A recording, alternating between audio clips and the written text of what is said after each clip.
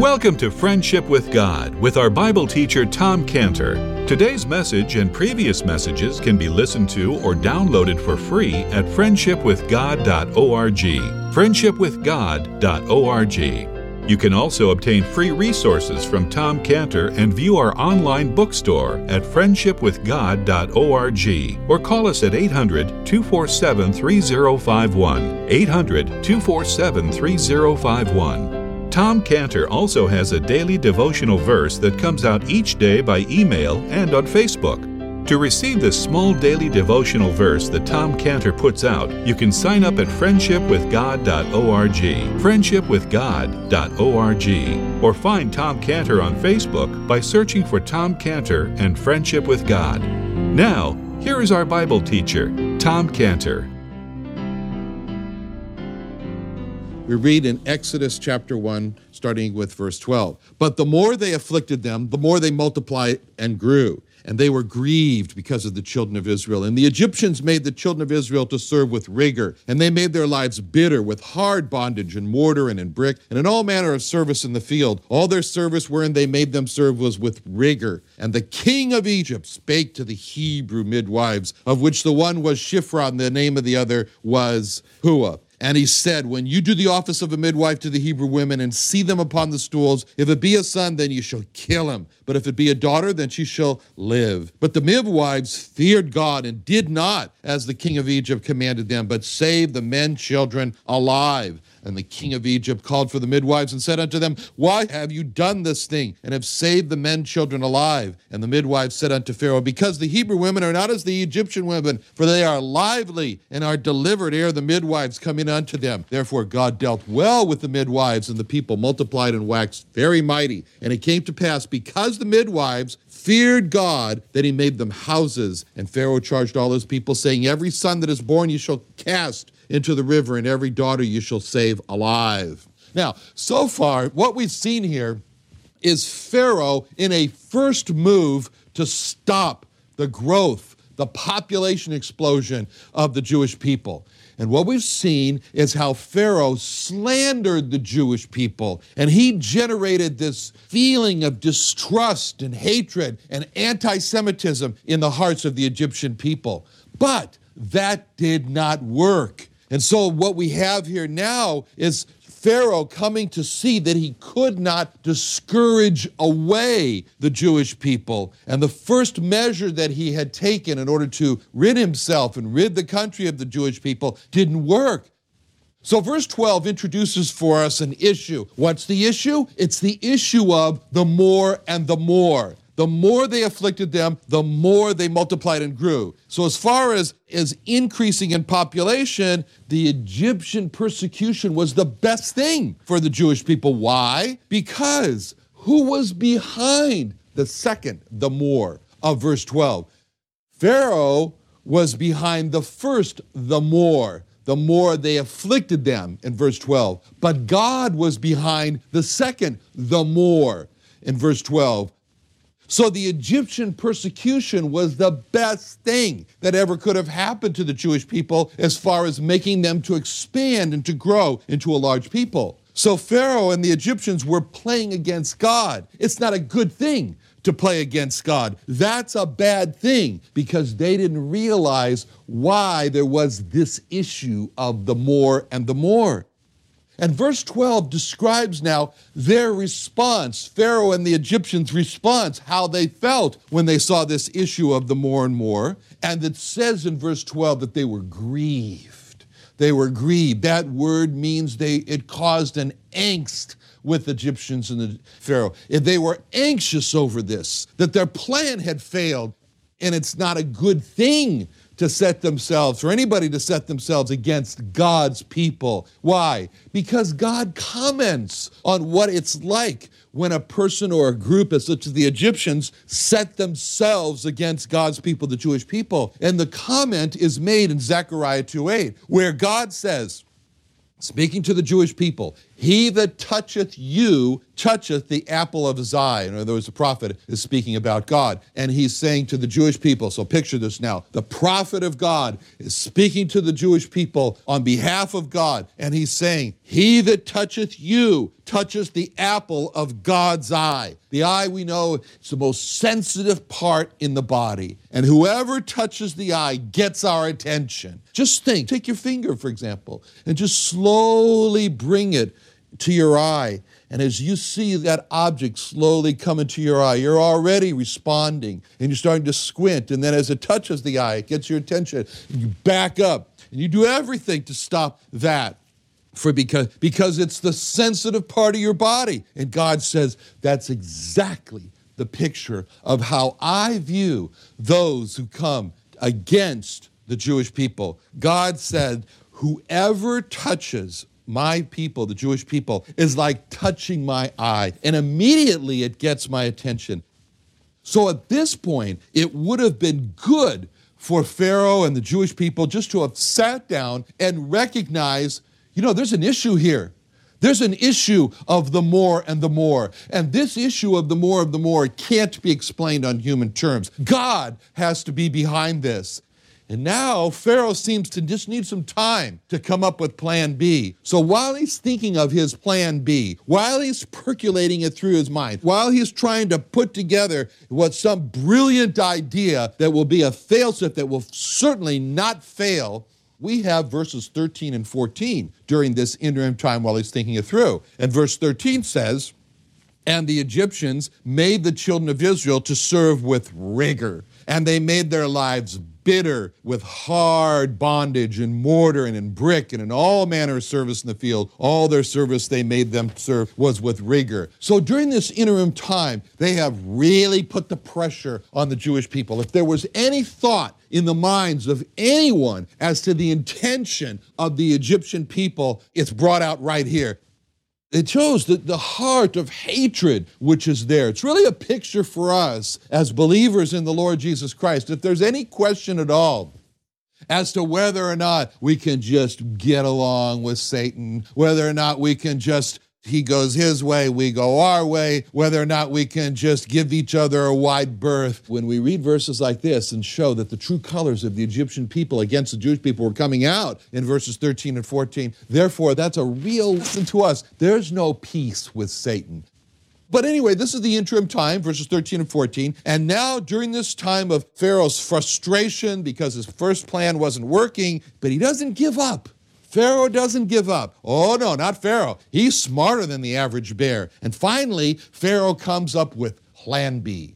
Plan B. It's a diabolical plan. It's a plan of a selective brutality and violence against the most helpless, vulnerable segment of the Jewish population, newborn male babies. So see how verse 15 opens, very significant. Verse 15 opens with the words, and the king of Egypt, and the king of Egypt. With those words, we can just now feel how Pharaoh has made himself to appear before these poor Jewish midwife women. They were nothing in standing in front of the most powerful man on the earth. So in Pharaoh's mind, he's thinking, man, it's going to work. Because there's no question that these two insignificant slave women here, Jewish midwives, no question they will obey my instructions, which were, 1, when you are in the seclusion of the birthing room, when the mother is in her weakest point, having just given birth, when there is confusion all around, then he says, you will look carefully. And when you see a male baby, you will quietly remove that baby and you will kill that baby. And we can just picture Pharaoh there. He's toasting himself for the brilliance of this plan B. And Pharaoh has made the whole situation under control. And walking around, we can just see him there walking around proudly within his palace, congratulating himself. And everything is going great, except for one minor problem. It's just that old issue of the more and the more, the old issue of God. And he's totally ruled that out. And so this is what we're going to see happen here, and more frustration. All right, so now we come in verse 15, and we have now coming on to this stage, God's stage, the history of the Jewish people here. We have two wonderful women, wonderful ladies, wonderful women of God who now appear. And these ladies will honor God. They will honor God, as we see here what's going to happen. And what's going to occur with these women is that God is going to take notice of how they honor God, and then God is going to live up good and true to his promise in 1 Samuel 2:30, where he said, "Them that honor me, I will honor. Them that honor me, I will honor." And these two women will honor God, and God will honor them. And God starts his honoring of them. Why? How? By having their names, having them be so honored that their names, they're not just two women, but God says, honor those women. And their names are given here in verse 15. And it's a wonderful thing as we see this here. The name of the first was Shiphrah, and the name of the other Puah, engraved into the word of God for eternity. The two names, them that honor me, I will honor. Now, the first thing we see about these women is that we know nothing about them. They're two very brave women. They've got a lot of courage. They're women of God, but they just appear suddenly on the stage. And though their names are not mentioned anywhere else in the Bible, they are brought out for us here in full brilliance as examples. This is the only time that we see them on God's stage of human history, because they were brought into such a time, into the kingdom, for such a time as this. Now, as far as for the Jewish people go, life couldn't have been much harder. It was getting harder and harder and harder for the Jewish people. But God was using the hardness of this and the afflictions to grow them, as we've seen. And it illustrates for us, another very important principle in life. When the good life for the Jewish people in the land of Goshen suddenly became ruined, and suddenly became the horrible life for the Jewish people in the land of Goshen, we can imagine how the Jewish people reacted at that time. Two words. Why, God? Why did you allow all this to happen to us? Why did you allow our paradise to become ruined? Why did you allow the Egyptians to turn against us? Where was God when the Egyptians turned against us? Why did you allow our peaceful, our wonderful lives to become shattered? Why did you allow us to become slaves? Why did you allow the Egyptian people for their hatred to just become, without a foundation, without a basis, just to become stronger and stronger and stronger and stronger against us? Why did you allow this hatred for no reason to blossom and make our lives miserable? Why, God? And why did God allow this to happen to the Jewish people? And why does God allow us to have terrible things occur to us in life? Why? Because God has a program to develop his people in life. And in fact, the whole history of the Jewish people up to this point gives us an understanding. It gives us an enlightenment of God's goal, God's desire, God's care. First, as believers in the Lord Jesus Christ, what happens?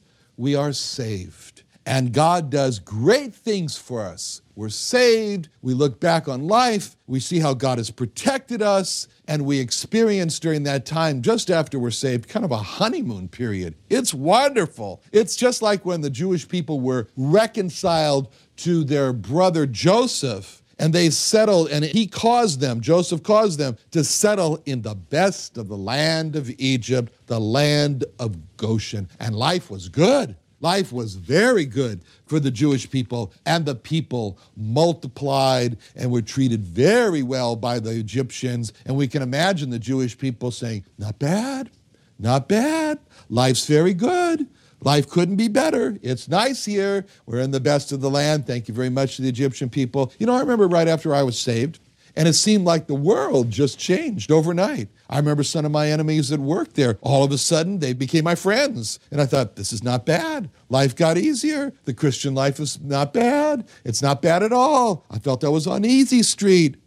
But God is too good to leave Israel on easy street and let Goshen in Egypt become heaven for the Jewish people.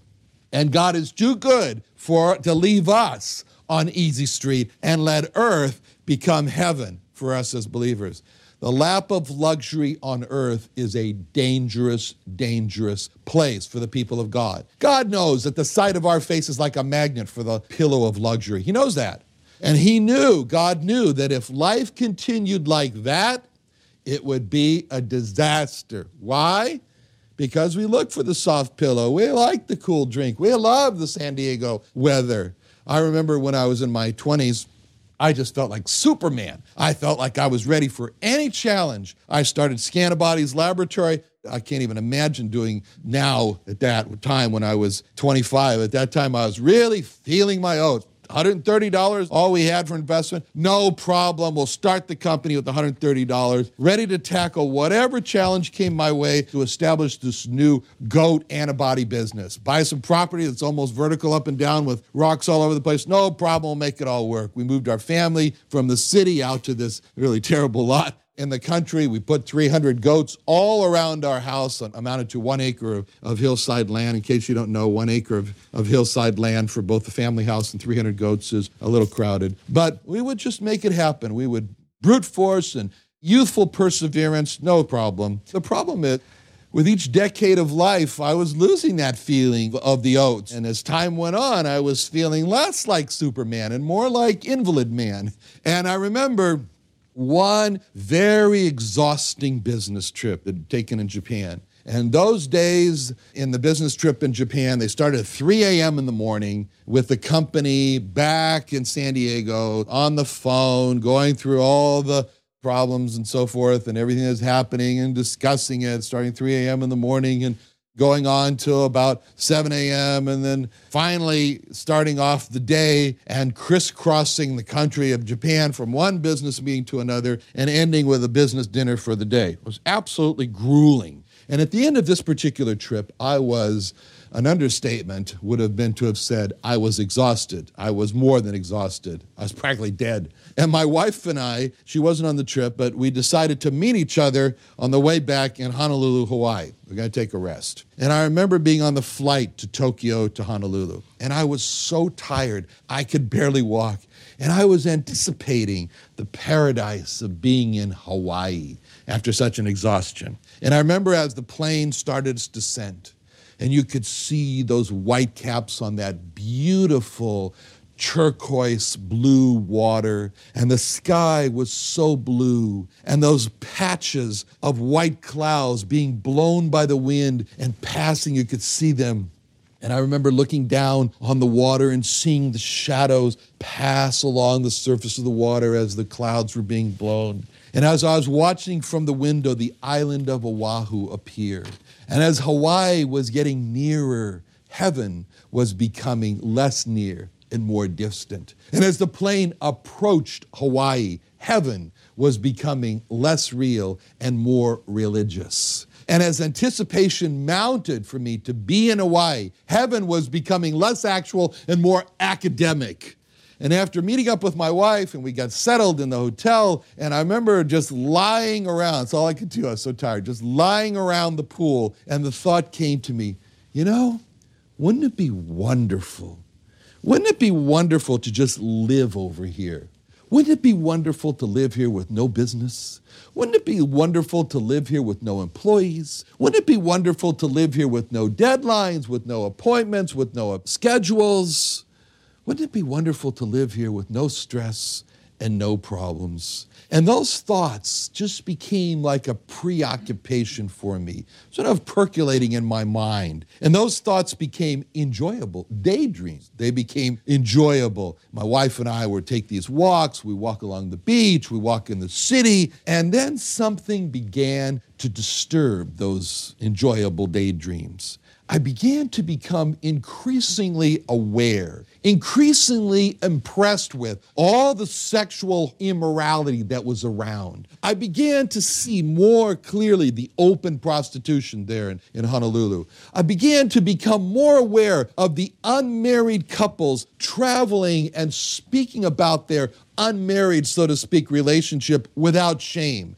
I began to hear more the uninhibited profanity, the loud taking of the Lord's name in vain. And all of this just seemed to accost, and it took more and more center stage around me. And as I was becoming more and more aggravated with the realization that paradise was becoming ruined, and I remember the day when we were going to leave Hawaii. And I remember waking up that morning and lying there in bed and thinking, today we have to leave Hawaii. And I didn't want to get out of bed. And I was feeling torn. And on one hand, I didn't want to leave Hawaii. And on the other hand, I felt repulsed by the sin of Hawaii and aggravated with just the picture that was developing of a paradise ruined.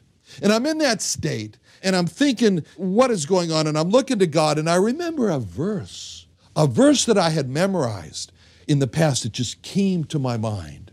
It was like a light went on. And that morning in that bed, it seemed to me that was written in the Bible just for me at that time in that bed. And that verse couldn't have been more direct to me from the Lord Jesus Christ. And it was a verse written to the Jewish people, actually, in Micah 2, verse 10. And the verse reads, "Arise ye and depart, for this is not your rest, because it is polluted. It will destroy you even with a sword destruction." There I was lying in the bed, not wanting to get up, not wanting to leave Hawaii, and God speaks to me from that verse, "Arise ye and depart." And I remember sitting around the pool and the memories and wanting to retire in Hawaii and so forth, and that part of that verse just came to me. This is not your rest. And I remembered again how aggravated I was by all the sin in Hawaii, and God spoke to me, "It is polluted." And I remember thinking that maybe I could just not be affected by all that sin, and I could just enjoy, and God spoke to me through that verse, "It shall destroy you, even with the sword destruction." And as I lie there in the bed with my thoughts, it was as if the Lord had said to me, Hawaii has been for you a little rest along the way, but now your temporary rest is over. It's time for you to press on. Press on, weary soldier. Hawaii is not your final home. Heaven is, and it will be better than Hawaii because there's no sin in heaven. No sin. And as I thought about that verse, heaven, which had become distant, was now again near. And heaven, which had become religious, was now again real. And heaven, which had become academic, was now more actual. So God allowed that great change in me in order to see this. And it's the same reason why God allowed this great change in attitude of the Egyptian people to be against the Jewish people. And so that's the reason why. You know, when you think of the city of Sodom, of course, what comes to our mind? Oh, it's a place of sin. It's a place of open, unashamed, aggressive homosexuality. It was. That was a place where Abraham's nephew, Lot, he was found there. And it describes to us in the New Testament that as far as how Lot felt in the city of Sodom, it says there that Lot's soul was vexed, and that's the word. It was vexed. It was a place where he lost really morally his daughters. It corrupted his daughters. He lost his wife, who eventually, when they were being taken out, could not agree with God that Sodom had to be run from, and she turned back and became a pillar of salt. So we think of Sodom as a terrible place. So if Sodom was such a terrible place, how was Lot drawn into Sodom? His soul was vexed with all of the sin in that city. But what was it about Sodom that drew him there? It's a verse tucked away in Genesis 13:10, and it says something very significant, and it says this, "And Lot lifted up his eyes and beheld all the plain of Jordan, that it was well watered everywhere before the Lord destroyed Sodom and Gomorrah, even as the garden of the Lord, like the land of Egypt, as thou comest into Zoar. So Lot was drawn into Sodom because it was a beautiful place. It's described as the place which is called even as the garden of the Lord. What's the garden of the Lord? The garden of the Lord is the Garden of Eden, because it says there that God in Eden planted a garden for Adam. That was the garden of the Lord.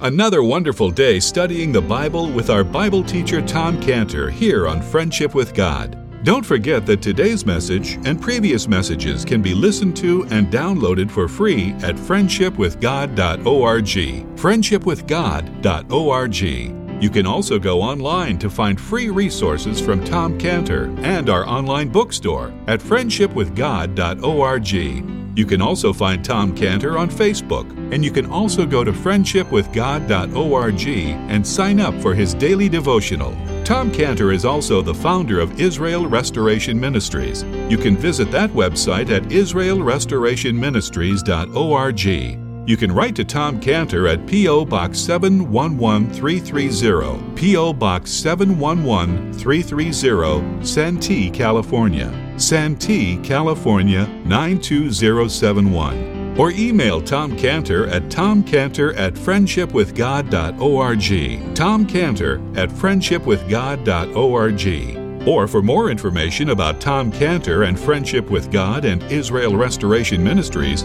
call us at 800-247-3051.